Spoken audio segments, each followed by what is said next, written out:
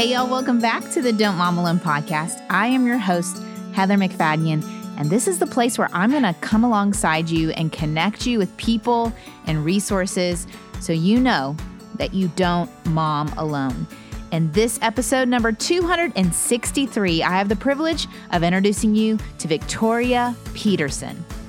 Again, the greatest encouragement to me has been knowing who I am in Christ, knowing that He created me in His image, and I'm supposed to be an image bearer. I am an image bearer naturally because I was made by Him. And so I think foster parents remembering that that is also true for them, that they are image bearers, and in those hard times, to be able to humble themselves and say, I am weak and I'm going to call on God's strength to love this child, and also communicating to the child that they are made in God's image.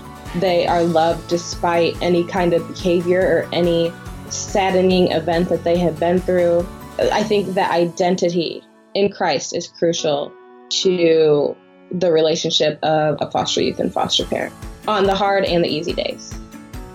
Such a foundational truth for all of us to remember who we are and whose we are. I know that that is such a buzz conversation that's going around, but often we are operating out of a place of forgetfulness. In our daily interactions, we are forgetting the truth of who we are. And I'm so thankful for Victoria Hope Peterson, better known as Tori, to come on the show today, share her experience in the foster care system between the ages of 12 and 18, the 12 different homes she was in, and how God provided hope, how He provided people to point her back to that hope. And the second half of our conversation focuses in on the second half of her life since emancipating from the foster care system, her story of pregnancy outside of marriage, then her early marriage, and the church, and how we have the opportunity as a community to come alongside each other and point each other back to the gospel and to root out the causes behind our choices. I think she provides a lot of insight there. So before we get to that, though, I want to tell you about a great resource. If you are a parent of a child between the ages of 4 and 7, you need to check out the app Phonics Museum. It's a tool that's going to help your child learn how to read in record speed. There's over 900 videos, songs, games, real people talking and helping your child learn the phonics rules so that they can read well. It's helpful for all different kinds of learners. It's based on a classical education phonics curriculum by Veritas Press. Just go to your iOS store, check out the Phonics Museum app. You can try it for free for 2 weeks. And then you could sign up for a monthly subscription or annual for up to 3 kids on one account. It's fantastic. Go check it out. Phonics Museum in your iOS store. All right, let's get to my chat with Tori. Here we go. Hey, Tori, thank you for being so brave and coming on the Don't Mom Alone podcast. Well, thank you for having me. It's an honor. We are ready. We're ready to hear your story. We're ready to hear more about what brought you to the place where you are today and the people involved and just all that God's redeemed and restored. And so tell us a little bit, take us back to where all of this began. Okay, so I like to start with my first memory because it's pretty wild. Okay. I lived in Toledo, Ohio with my biological mother and her boyfriend. I think I was around 4. And a SWAT team busted through our door. They start pulling all of the drugs, the Ziploc bags from on top of the wardrobe, inside drawers, and just throwing them all over our house. One of the men in uniform asked me, "Do you know what this is?" And my mom had trained me before this point to know that police were bad. They wanted to take me away from my mom. And so I knew to say no, even though I was very aware of what it was. As a 4-year-old, you were very aware that the substance was wrong and there was a problem. Not necessarily that it was a problem, but I knew my mom had told me, this is our secret. We don't tell anybody about this. We definitely don't tell police. We don't like police, which that's a whole nother subject on police brutality and how that really manifests because so many populations are trained from a young age to think about police in this way. So moving away from that, though, because that's a whole big subject. Yeah. But this was your story. This is the truth of your story. Your mom, I mean, I'm picturing a 4-year-old girl. That's little. Yes. Yep.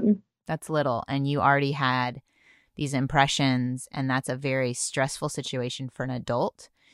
So this police SWAT person is asking you if you knew what it was. What happened next?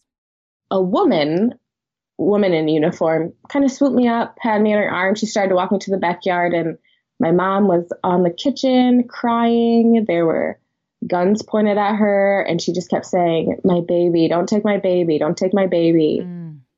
And I went to my first foster home. Immediately, yeah.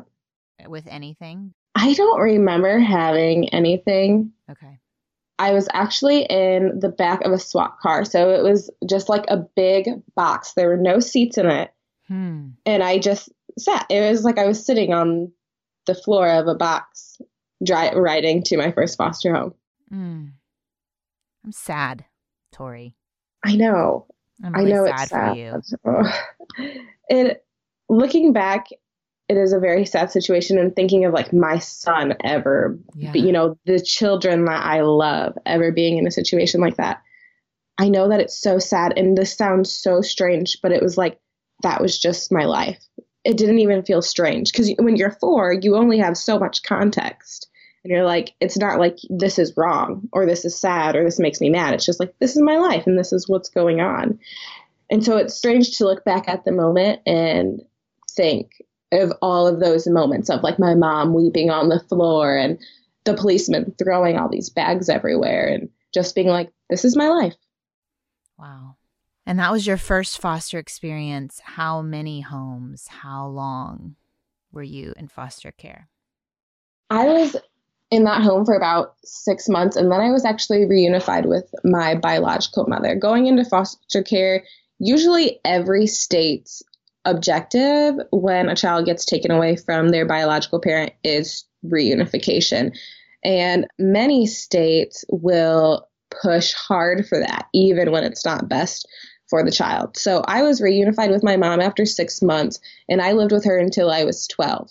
And then I went back into the foster care system because a teacher noticed scratches on my neck and took me down to the guidance counselor's office. They called Job and Family Services, who investigated everything. Then there were more bruises. And then I went into foster care all over again and stayed in until I emancipated out of care when I turned 18. And I went through 12 different homes, group homes and foster homes and respite homes, which are like respite homes are short term, where foster homes are considered long term. And then group homes are like residential facilities that typically have an objective for why you're staying there. So I went through 12 of those homes throughout the years from 12 to 18. I feel like you said so much in such a short amount of time. Yes, I probably did. No, which is, like I said, we don't have so very long to tell your story, but I have so many questions. Like, if you could compare those 7.5 years to the 6 years in foster care, where you're going home to home to home, like even with, I'm guessing, physical abuse, is that why they were saying scratches and bruises? Yes, from my mom. From your mom, what you experienced with your biological mom? I mean, neither one to me is what I picture God. Like when he thinks of the care of Tori, I don't love either. But you were the one who experienced both. And what words do you put around that when you compare being with a biological mom who's not treating you in the way that God intended you to be treated versus being with new people constantly who some may or may not have treated you like God intended?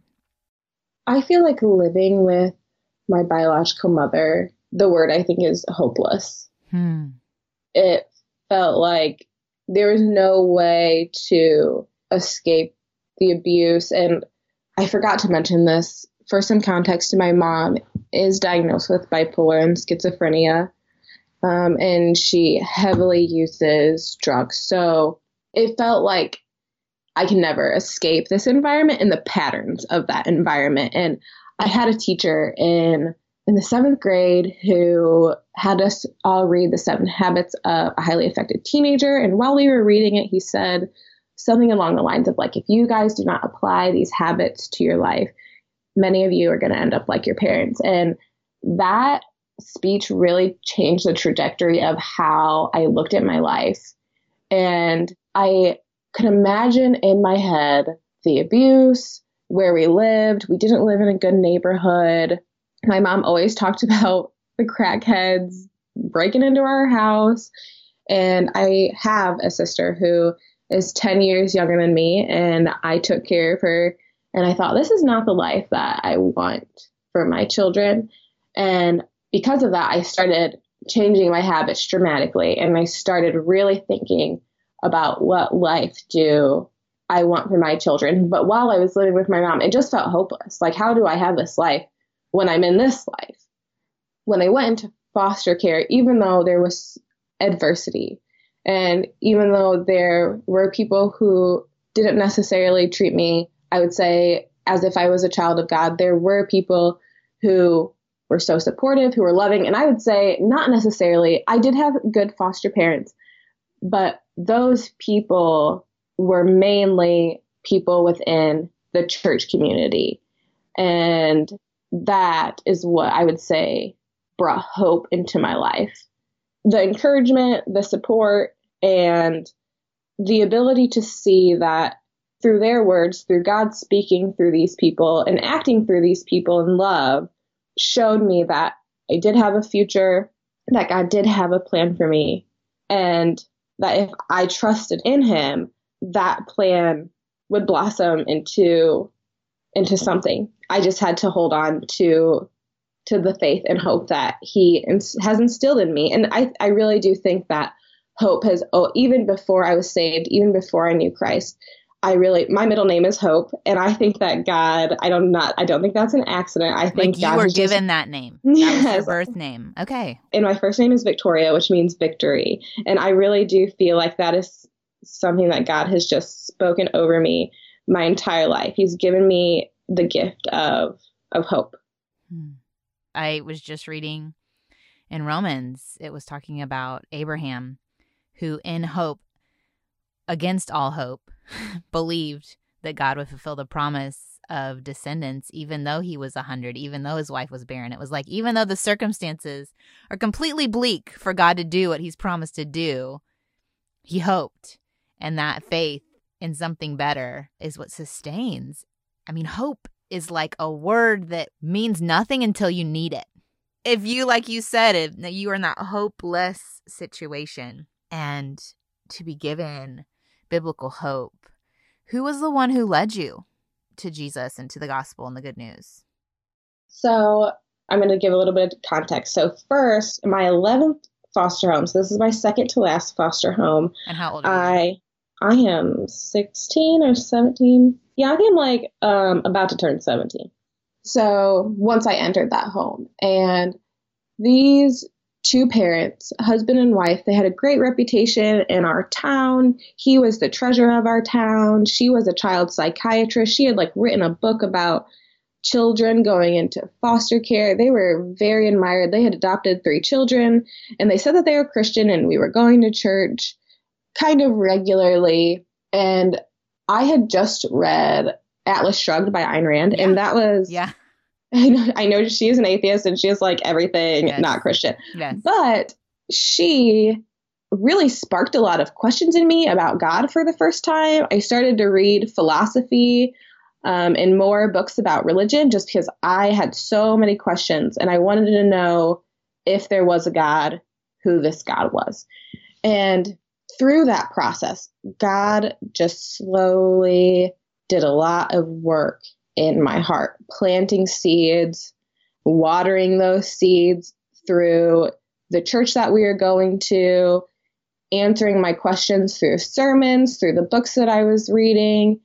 And I was But I was confused because those foster parents abused 2 out of the 3 of their adopted kids. Man. I thought, I'm learning about this very loving, merciful God who loves his children. And the conclusion that I felt I came to, I was singing Good, Good Father. And I was always really bitter that I did not have a consistent father. Just that I didn't have parents, but really that I didn't have like consistent good parents, but really that I didn't have a father. And the way that I had relationships with young men as a young woman was not healthy. And I knew that it was because I didn't have good men role models. And it was so frustrating to me because I felt like I couldn't break out of this cycle. And I was seeing Good, Good Father.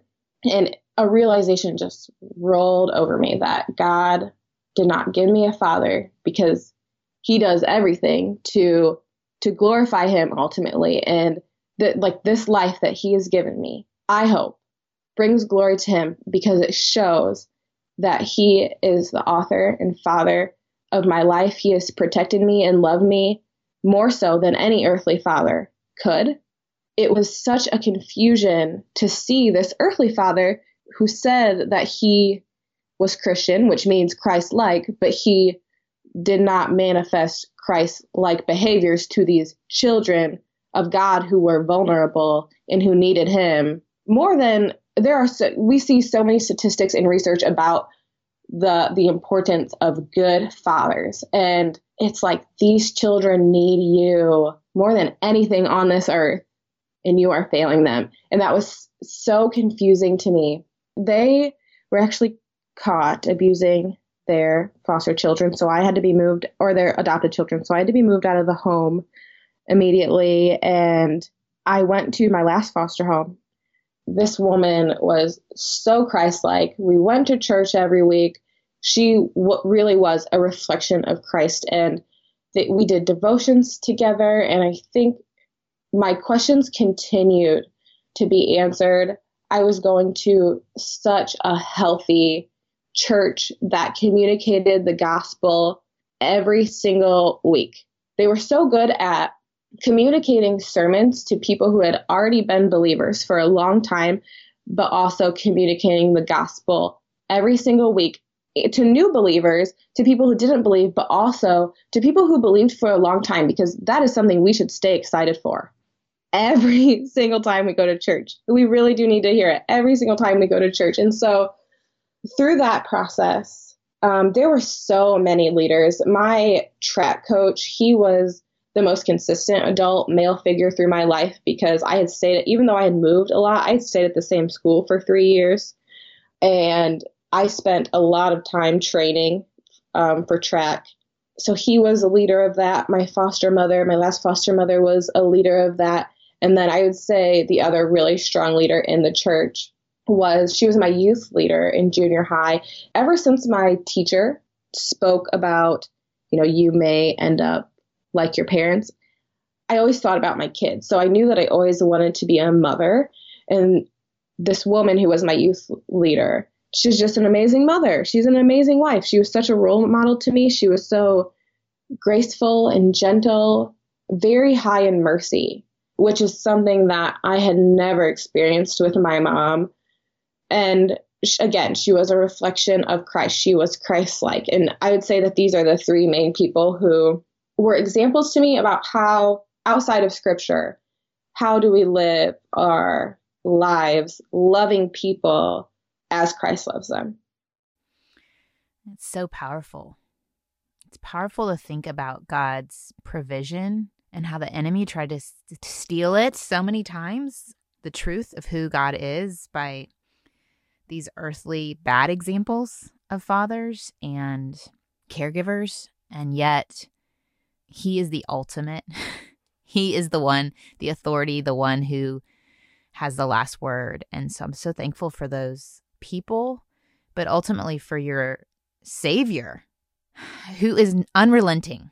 He is unrelenting in his pursuit of you, Tori, and just coming after you and longing for you to know his intimate love, his care for you, and So you have those experiences and what is it called when you're finished with the foster care? You used a word and I'm unfortunately not as familiar with the lingo.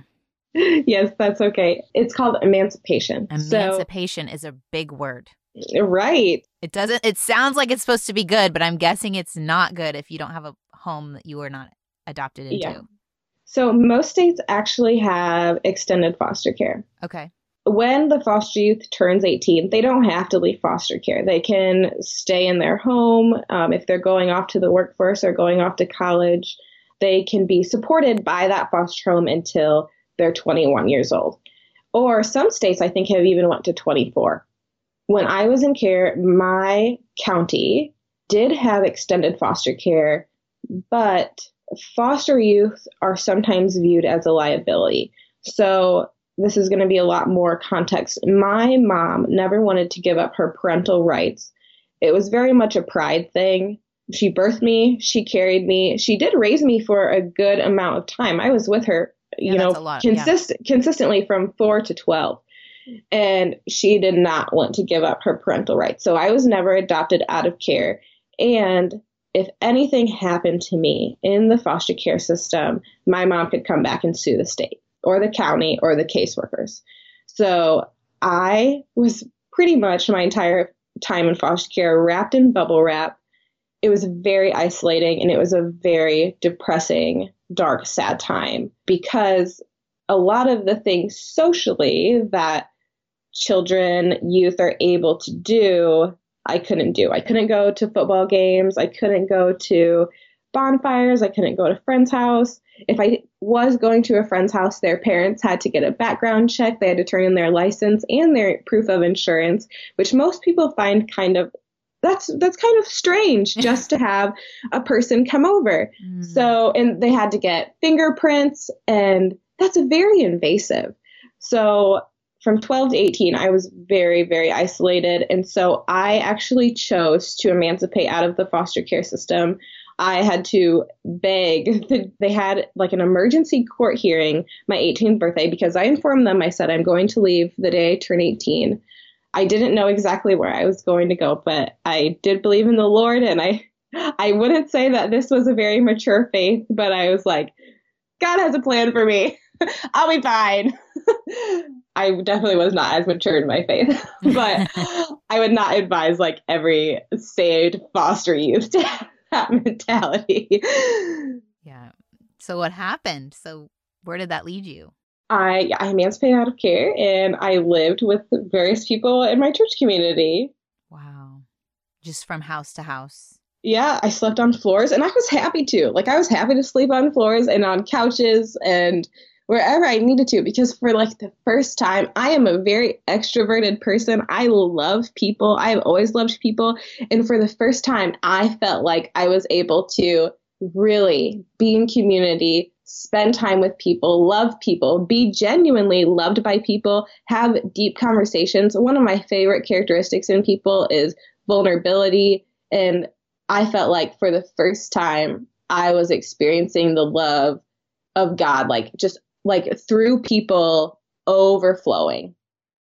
If you've ever watched VeggieTales or What's in the Bible, then you know that Phil Vischer has a unique gift for unpacking biblical truth in a way that engages kids. His new, already best-selling children's storybook Bible, the Laugh and Learn Bible for Kids, includes 52 stories that are whimsically written, vividly illustrated, with a family connection to help readers learn, talk, and pray together. Parents are already loving this Bible. Don't take my word for it. Katie, a mother of 3, said the illustrations are winsome, captivating, and effective, and the written content is vibrant, funny, engaging, and above all, biblically and theologically sound. I've read my fair share of Bibles for children, and this is the best I've read. The Laugh and Learn Bible is a family devotional Bible that provides a big picture, an applicational view of the biblical narrative, and helps your family journey through the Bible in 1 year. Visit laughandlearnbible.com for links to order the Bible or the ebook or the audio version, which is read by Phil Vischer himself. The Laugh and Learn Bible for Kids makes a great Christmas gift for any child in your life. All right, let's get back to my chat with Tori. Here we go.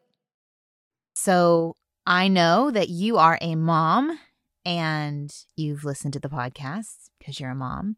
Yes.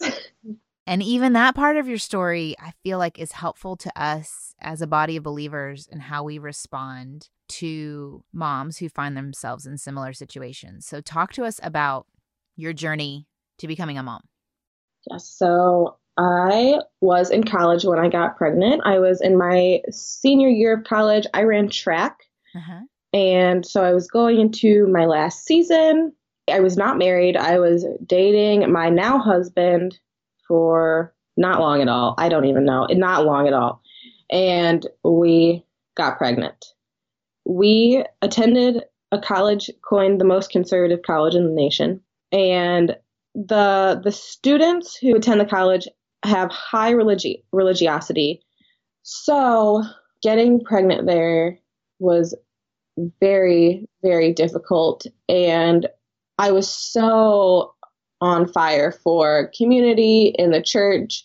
And we absolutely were living in sin. We did sin. I don't want to communicate anything other than that. But when we got pregnant, we really needed the church to just open their arms. I think what I would have really liked looking back was for someone to ask us why. What did we think the root of this was? Because we went into marriage. Of course, marriage is hard for everyone. We hear that all the time. But I think our marriage was especially hard because we didn't understand the root of our sin. The sin was having sex before marriage. And so, yeah, that goes away because you're married now, but the root of it doesn't. And now you're raising a baby and you're trying to be a reflection of Christ to this baby, a reflection of Christ to your spouse, ultimately to make one another look more like Christ, but you don't know the root of your sin. So that's like nearly impossible. And we were hurt by the church. We were hurt by members. And I wouldn't say we weren't hurt by members of the church we're going to now. It was more people. When I say church, I mean like the body global, of Christ. Yeah. The body of Christ. Yeah. But we were still going to our church at home that was very good, loving. And our pastor did a series on fear. And he talked about fear of the future, fear of man, different fears. And the sermon that really spoke to both of us was fear of man. My husband came to the conclusion that he was scared that if we weren't having sex, what would that look like in terms of like, what would the guys say? Or what would I think? Like, because he perceived that that's something I really wanted to do. We didn't talk about it really. We just did it. And then I thought if I didn't have sex with him, he would leave me because I had experienced so many other people leaving. And that doesn't say, like, again, that doesn't mean that it's still not sin. Like, just because there's some trauma or hurt revolved around it, that doesn't mean that it's still not sin. So this sermon really opened our eyes to why we did what we did, because we both had a fear of each other, of what we would think of one another, not again, being as mature in our faith as we could have been, still not as mature in our faith as we would like to be, like ever. I don't think we ever really like arrived to that point. But just through that, I think we learned how important it is to stay in the church when you are really, really hurt by the church. Well, it's like with pregnancy outside of marriage or other things, sometimes we rank the sins as one is more extreme than the other. And we treat people with a condemnation that's not from God. All sin, hopefully, we're listening to the conviction of the Holy Spirit and we're turning back to God and we're doing that work you're talking about of why am I drawn to this? What am I believing about myself? What am I believing about others? What am I believing about God? And what happened with y'all is what I'm sensing is in a time when you needed people to point you back to the gospel and to really do some digging and some healing, because this consequence of sin, which is really a beautiful consequence, a baby is a beautiful thing, life is a beautiful thing, but to kind of take those layers off and say, why are we doing this? And why do we have fear of man? And even, I mean, Tori, your story is so full of wounds and broken places that I mean, we all have that. And yet, if it doesn't get met with grace and gospel and community, it just gets shoved down farther and farther and farther. And so, yeah, it makes sense that y'all were grieved at the loss of missional community coming alongside you, pointing you back to the gospel, helping you uncover those roots. And it's a good lesson for all of us to consider when we're in church or interacting with people, to, instead of judging, which is not our job, to come alongside fellow believers and talk through, why are you drawn to this? Why is that a quote unquote idol in your life? Something that draws your time, attention, even if it's a social media addiction, like whatever it is, if we can't come alongside each other and uproot that, we'll just continue to be drawn to it and to not seek Christ and his forgiveness and in the life available to us. So you had mentioned to me before we got on the call that you notice a trend in your generation, Generation Z, of kind of walking away from church in the name of wanting spirituality and not religion. And I think what you just shared is why that's not going to end up working out, right? Right. And I think millennials and Gen Zs, I hear so often that we want to be spiritual and we want to believe in a higher being, but we do not want to engage in the church. We don't want to engage in religious activity.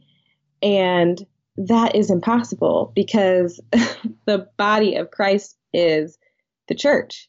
And we are not fully engaging in who God is, in our full spirituality that God has gifted us with, if we are not fully engaged in community. And I empathize with the millennials and with the Gen Z. There's a quote from Brennan Manning that says, "The greatest single cause of atheism in the world today is Christians who acknowledge Jesus with their lips, walk out the door, and deny him by their lifestyle." That is what an unbelieving world simply finds unbelievable. And like, it goes back to when I lived in that 11th foster home. That is how I felt. But we can't mix our feelings with the truth of the word and with facts.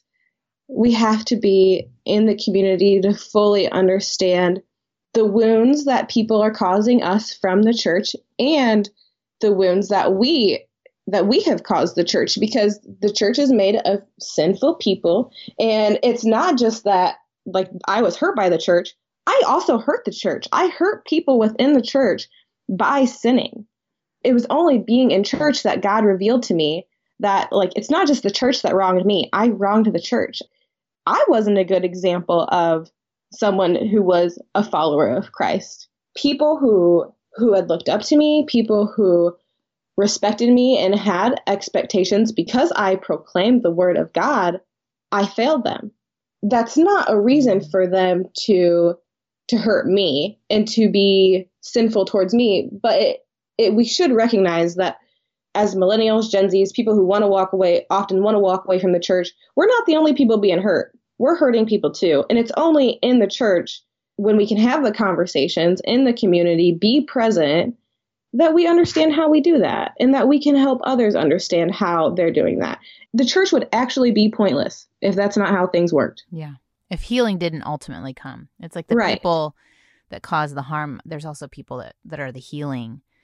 Like, you had the bad experience in the second to last foster care, but then it was the next one that she revealed the truth of the good news and her actions and her way she cared for you. And so while people who proclaimed Christ can cause such hurt, they can also be such ministers of his healing. And we want to be the second ones. Like, that's our goal. I have a question for you, because I know friends of mine that are applying to be foster parents, wanting to get more involved, or already have been a part of the foster care system. As a recipient of that and a part of that, that's a part of your story, what encouragement would you give to them, maybe on days where the child that they are inviting into their home isn't overtly grateful, or it seems like, man, maybe I made a mistake. I shouldn't have said yes to this. Maybe I misheard God. This wasn't the assignment he had for me. What would you say to that mom or dad? So I'm going to give you a little story. I think of this story. I read it in a book once, and it was a story about this boy who they say that he was like the ugliest boy, and his dad was a prestigious businessman, and he had been riding the train. His dad had been riding the train with his son on the way to work. And as they walk up to his dad's door, his job door, his coworkers start oinking at his son. And the father grabs his son's face and kisses him and says, "You are the best thing that has ever happened to me and your mother, and we could never imagine life without you." And that son, before his dad did this, the son was really struggling in school, and he didn't care to like get up and get dressed in the morning. And then the son went on to be a pastor, an ordained pastor. He was able to have a flourishing life, but without that affirmation from his father, he was not able to have a flourishing life. And when I think about what helped me, I think it was the affirmation of my father, who God says I am. When it comes to all the things that foster youth have been through, the thing that often, I would say, taints foster youth is that they lack knowledge of their true identity, because everyone and everything, their life experiences, the people they have encountered, has spoken something different to them. Again, the greatest encouragement to me has been knowing who I am in Christ, knowing that He created me in His image, and I'm supposed to be an image bearer. I am an image bearer naturally because I was made by Him. And so I think foster parents remembering that that is also true for them, that they are image bearers, and in those hard times to be able to humble themselves and say, I am weak and I'm going to call on God's strength to love this child, and also communicating to the child that they are made in God's image. They are loved despite any kind of behavior or any saddening event that they have been through. I think that identity in Christ is crucial to the relationship of a foster youth and foster parent on the hard and the easy days. Keep their eyes fixed on that. That is the greatest gift they could give. Yes. Yeah. Outside of performance. Oh, yes. Yeah. Because we often see that foster youth have a lot of negative behaviors. And then we can also see the foster and adopted youth who function out of perfectionism. And when they're not perfect, it crushes them. It takes them out. I mean, performance is usually tied to shame.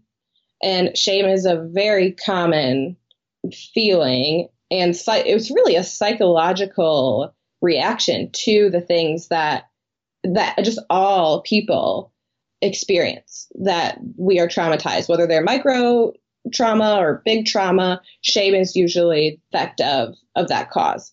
And so, yeah, that can only be healed by the truth of who we are in Christ. That's good for all of us, Tori.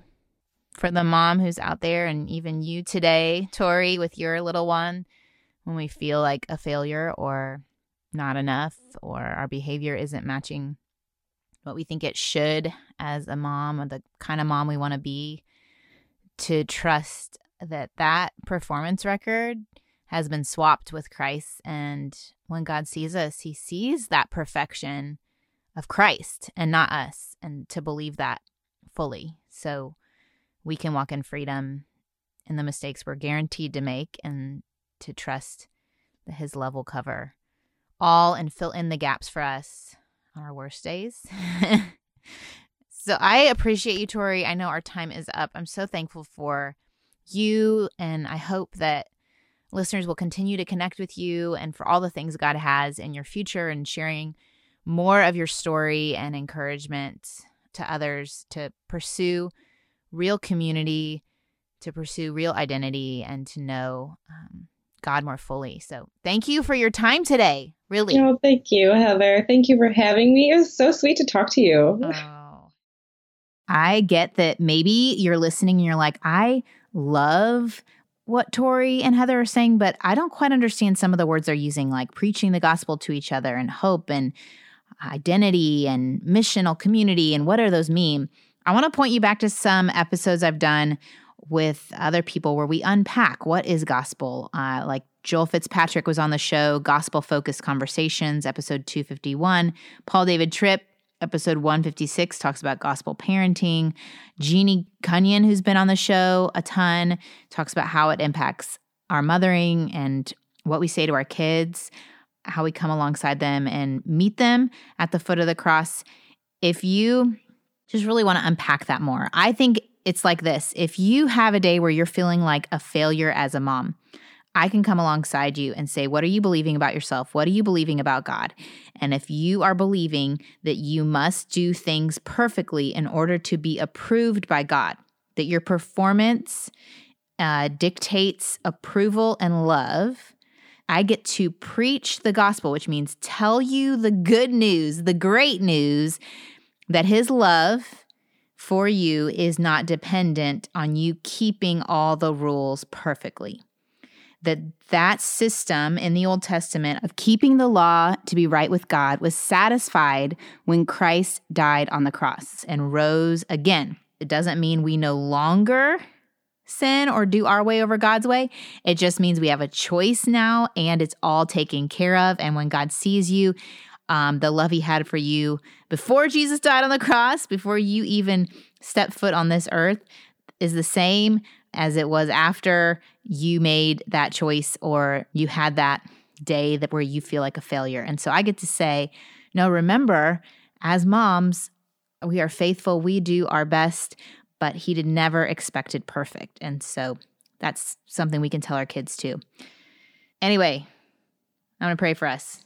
Lord, I know that for every Tori, there are hundreds more with similar or different versions, but amount of heartache and brokenness and pain, and also hope that you extend grace to us through people. I pray, Lord, for the person listening that they would trace back the different ways that you have intersected their story. And if they're still waiting for that intersection, God, that you would open their eyes to see the people that you're placing in front of them that are wanting to tell them the truth of who you are. They would allow that person into their life to speak that truth. Lord, I thank you that you have given us tools of community and of your word and of prayer that we can stay secure when everything around us is shaking and the circumstances look dim and there is apparently no hope, that we can hope against hope and believe you. Believe your promises will come true, that you will return, God, and that you will make all things right. Lord, I pray for Tori right now. I pray for her marriage and I pray for her son and I pray for their family and I pray for the light that you will continue to shine through her as she moves forward in ministry.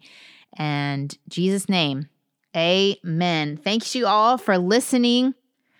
I want to highlight an event I'm going to be in Dallas, November 9th at Bentry Bible Church. Remember the episode I did with Kat Armstrong? She talked about motherhood, identity, and career. She has a ministry called Polished, and they have invited me to their event that's happening November 9th at 7 p.m. And my friend Haley is going to have a shop there. Hey, honey, if you see me wearing cute clothes lately, they are from her shop. There'll be several other vendors there. It's a great place for women who are stay-at-home moms, working moms, women who are single or married, or I think it's pretty much women are invited. Just have a conversation about where we are and trusting God in the spaces that he has allocated for us. Join me there. Go to polishedonline.com to get more information. Look at their DFW events. I've also linked to it in a couple different emails. I will put it in this week's show notes. That way you can find it. If you don't get my emails, go to olaheather.com. You can sign up, Ola with an H, like Heather.com. All right. I'll check you here next week. Adios. I hope you enjoyed this episode of the Don't Mom Alone podcast. If you're wanting to connect with more people and more resources to help remind you that you're not alone, head over to don'tmomalone.com. That's where you'll also find show notes with any links mentioned by our guests. Most importantly, I want you to know the good news, the great news that you're not alone because God has promised to always be with you. With faith in Jesus Christ, the one who died for you and rose again, Jesus said when he left, he was going to leave a helper, a comforter, to be with us. God in us. Moms, that's superpower. So while you're washing dishes at your kitchen sink, while you're driving to and from work, while you're feeding that baby late into the night, while you're cleaning sticky floors, God promises to be just as present with you as when you're worshiping in a church pew. As it says in Zephaniah 3:17, the Lord your God is with you. He is mighty to save. He takes great delight in you. He will quiet you with his love, and he will rejoice over you with singing. Now that's good news. Have a great day.